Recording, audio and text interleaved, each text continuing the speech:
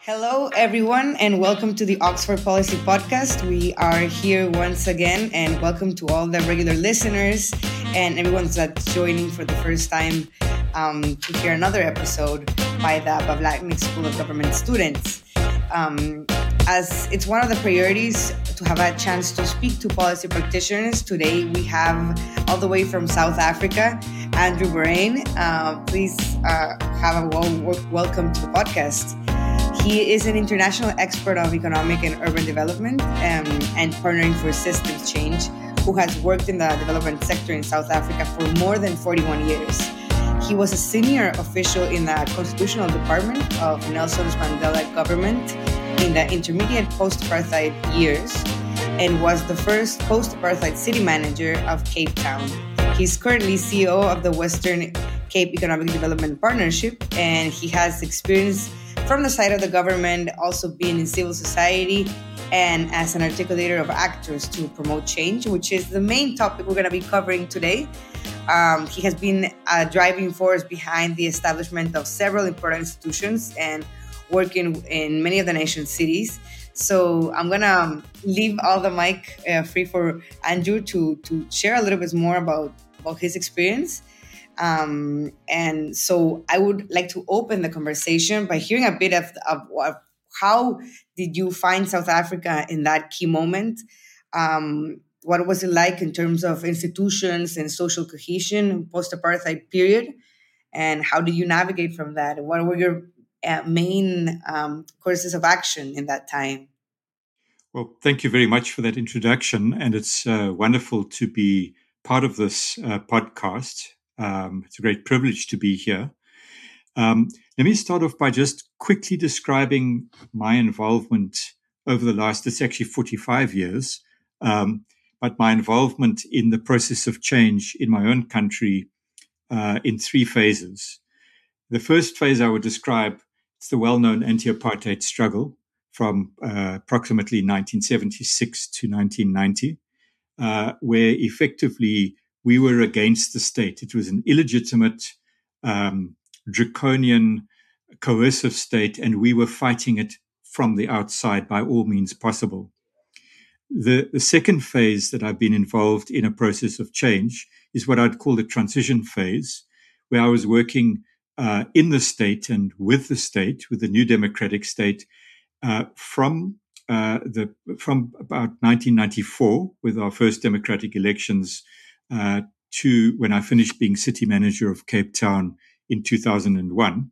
And then since then, which is the greatest part of my involvement, I've been involved in the in-between space. In other words, between state and society, between the state and market and the commons, over the last 25 years. So I describe myself as a partnering practitioner. Let me go back to 1994, because you asked the question, what did we inherit?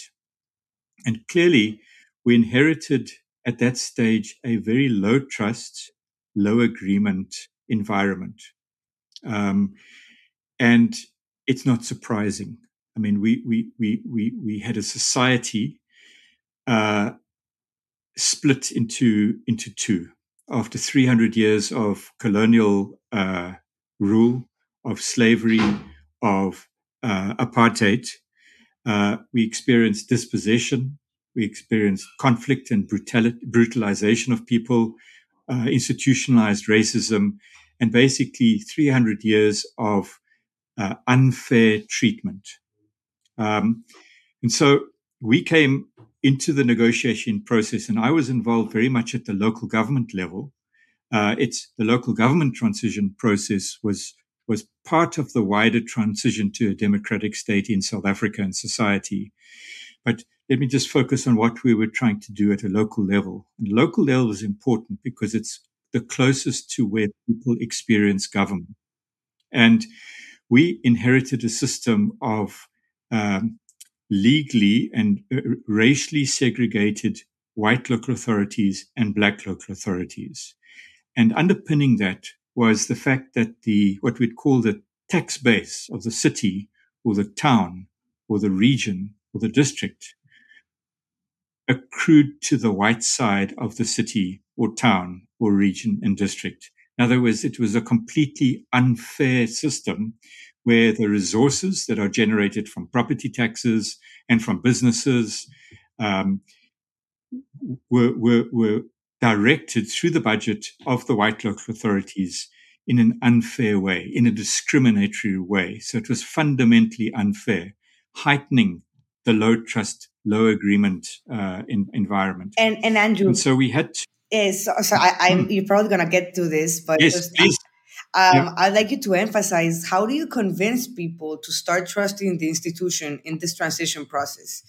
Finding in this low trusting environment, and then you stop there and say, okay, how am I gonna start including the people more in through the formal pathway? Well, what we did after from 1990 onwards, we set up something called the Local Government Transition Forum. It was a national body, and we included both what were called the statutory side, which is the people in the apartheid government, and the non-statutory side, which was everyone, the majority, who had been involved in the anti-apartheid struggle, in the trade unions, the civic associations, the youth bodies, the research organizations, the women's groups that had contributed to ending apartheid by 1994. So we deliberately brought people together. And when you bring people together, you have to have some sort of intermediation.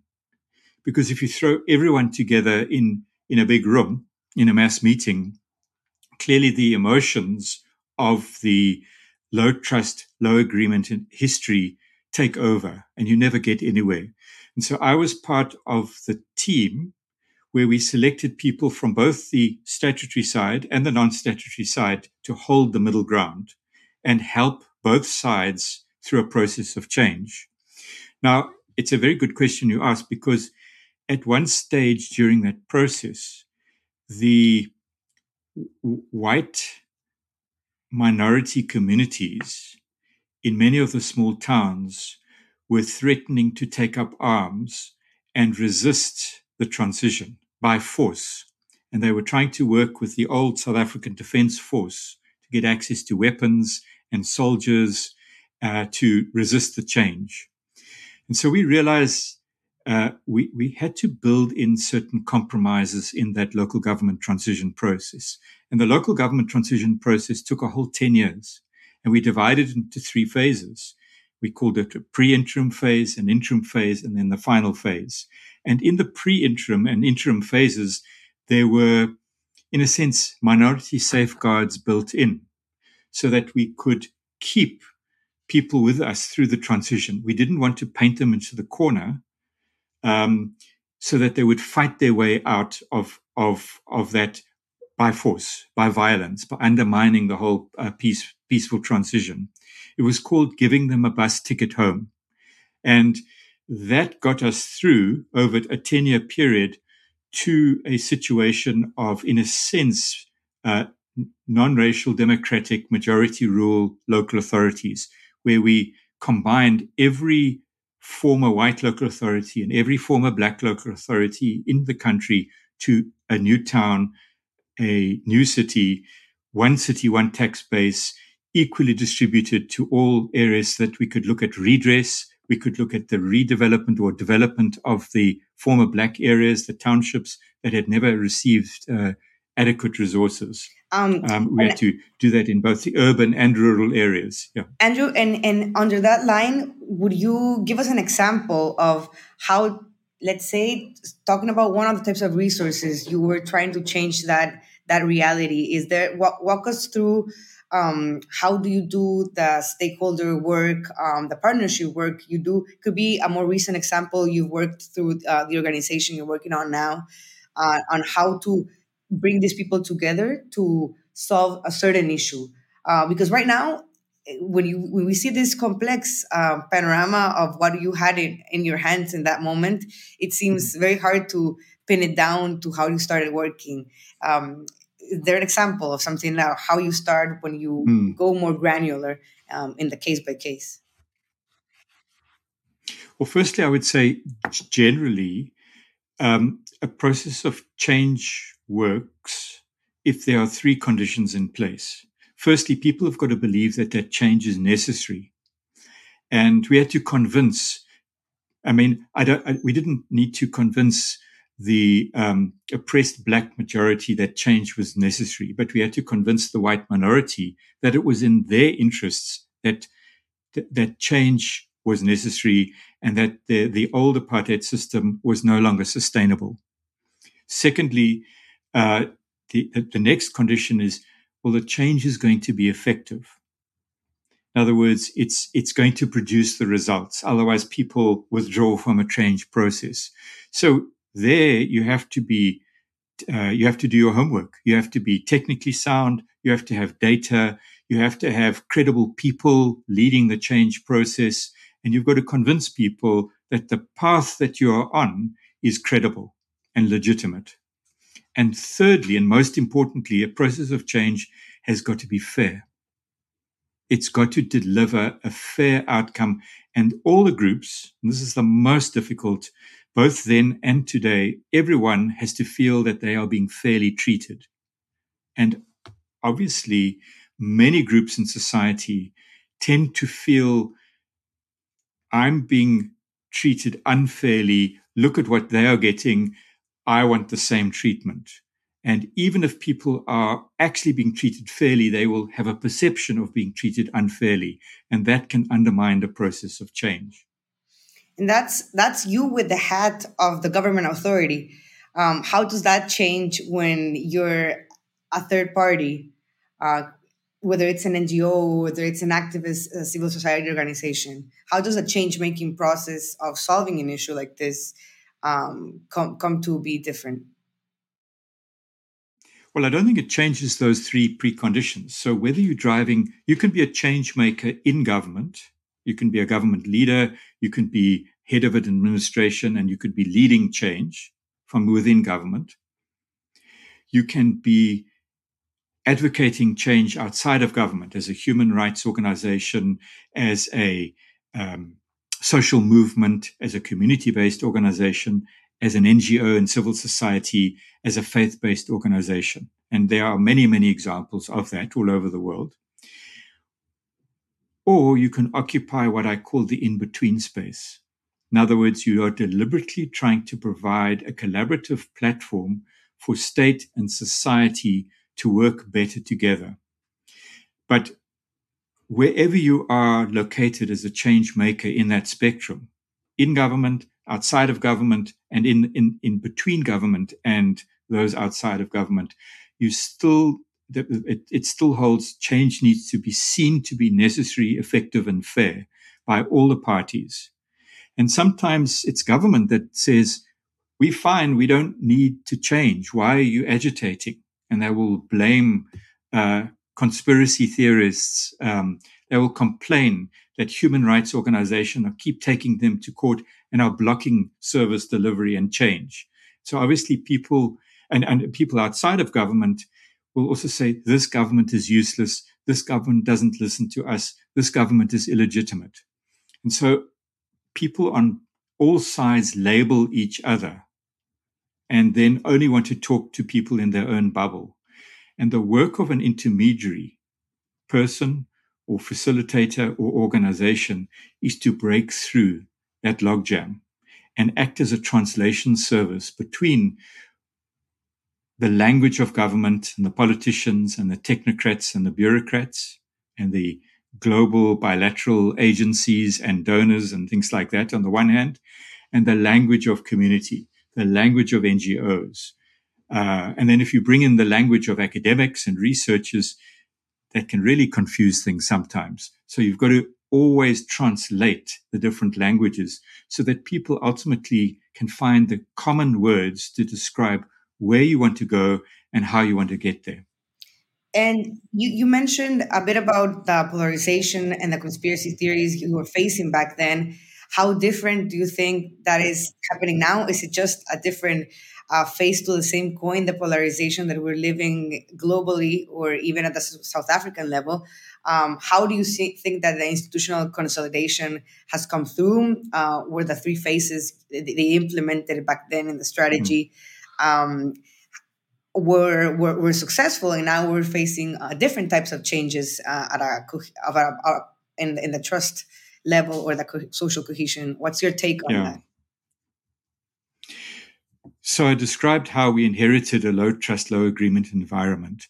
And 30 years on into our democratic dispensation, I would say it is unfortunately still there, not just because of the historical legacy, although that is still strong, but it's also of the recent experiences of corruption, of state capture, of persistent poverty and inequality, of the shocks and stresses of climate change that are not being adequately dealt with in terms of helping communities to become more resilient. So I would say that there's still a persistence of low levels of agreement and high levels of uncertainty and low levels of trust. So you know, recently we were advising our Presidential Climate Commission, they've just written a just transition policy framework to get us to the post-coal, low-carbon society that we need to get through.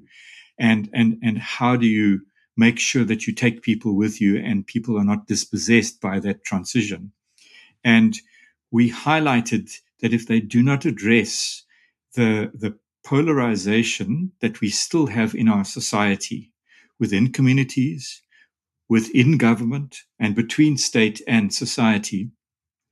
Um, and of course, as you know well, this is in fact exacerbated by the digital age and social media. I mean, back in the days, 30 years ago, when we were doing the original local government transition process, we didn't have to worry about what people were saying, flaming each other on social media and polarizing it with the proliferation of fake news and post-truth statements.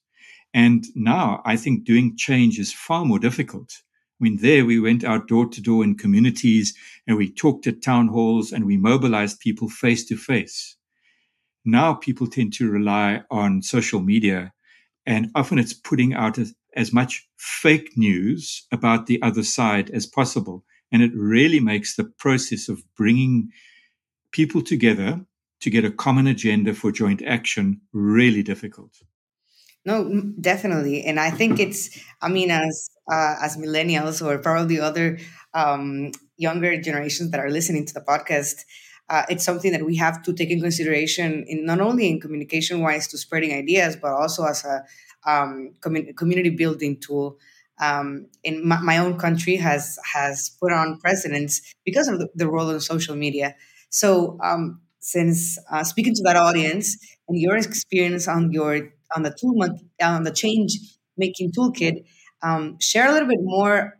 What are those skills they should watch out to with the idea of whether it's in activism on human rights? You mentioned climate change and other activities we're working on. Well, in response to the COVID crisis, in response to the food crisis that we went through during COVID, uh, prior to that, we had a severe drought crisis in my home city, which is Cape Town. And now we're dealing with an energy crisis in our country with what we call load shedding. We found that we devised a very simple slogan. It's called the 3 Cs, which stands for connect, communicate, and collaborate. Make sure you connect people together. Otherwise, people and communities retreat into their comfort zones and tend to look inwards rather than outwards. Secondly, watch your communication, watch your language, watch your facts. Make sure that people are able to get access to what is really happening. And then thirdly, help people with collaboration. Now, how do you help people to collaborate? Because it's not a natural instinct, unfortunately, um, including within government and what we call a whole of government approach, and between government and society, what we call a whole of society approach. So the sorts of things, if you're a change agent occupying that middle ground, trying to bring people together, not just to make peace, but also to help people work together for the development of society, the development of communities, to include previously excluded communities and groups and things like that. So what do you got to do? You've got to deal affirmatively with difference. You can't be scared of difference. You've got to embrace it, because juxtaposing difference in a safe space can drive change. You can come up with the most amazing innovations when you bring different ideas together. If the same people with the same thoughts and the same culture are talking to each other in little bubbles, you're not going to drive any change. You're just going to reinforce prejudice. Secondly, we have a slogan, listen twice, talk once. As a change maker, you have to be able to listen deeply. Don't always think that you have to speak and talk. Don't always think that you have to lead. Sometimes you lead from behind just by listening deeply and allowing people to express their voice in a meeting, in a process. So the notion of agency and enabling agency of all the role players, particularly those who are dispossessed or excluded and marginalized historically. How do you listen to their voices? How do you hear the voices of the system? You, as a leader of the process, you don't have to know everything, because there's enough wisdom in the system, and trust that process. Thirdly, I think it's helpful to have a degree of what we would call emotional, social, and relationship intelligence.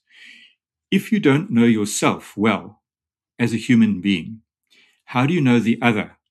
How can you empathize with people that you've never grown up with, whose language perhaps you don't speak, and vice versa, people that you perhaps have never worked with before? If you are unsure of yourself, what we'd call emotional intelligence, and you're showing up quite defensive and quite anxious, then you're never going to be able to reach out and really understand in an open way what other people think and what they want to do and what their dreams and aspirations are. So we say, help people to work on their emotional, social, and then relationship intelligence, the relationship of the system as a whole. And then perhaps fourthly, very important to learn by doing. We can be paralyzed by talking and talking and talking. And sometimes dialogue doesn't help anything. It seems funny to say that because dialogue is important, but we prioritize stepping into action, because you build trust quicker by working together than by talking together. Go out and do things, even if there's just a few things together. And in doing so, you'll give people confidence that they can work together and know each other a little bit better. And then that improves the dialogue. It improves the discourse. If you just rely on forums of bringing people together, people can actually use those in a very destructive way. They can filibuster. They can defend their turf. They can pay lip service to coordination and integration, but actually they're just there to preserve their empire, their institution, their funding, and things like that. So get out there, take action. But when I say learning by doing, as you take action, you must be able to pause, reflect, learn, and then adapt and adjust. Don't just assume once you've got a course of action that that's going to be the only thing that you do. So it's being an adaptive and collaborative leader and listening and learning as you are acting is the best way to make change. And if you allow me, Andrew, I would add also that to all that wisdom, the patience of the process, because as you mentioned, whether it's 10 years or even you might not even be alive to see the transformation a society can make, or even a single smaller institution. So I think it's a gradual process that takes more than one person, and building that community. It's certainly something that you've worked throughout many years. So thank you for those inspiring and tangible words, and thank you for joining the podcast. Everyone, please share, like, and comment, and please follow us on Instagram as Oxford Policy Pod to follow more content by practitioners in the policy works around the globe. Thank you very much. Thank you, Andrew. Thanks so much.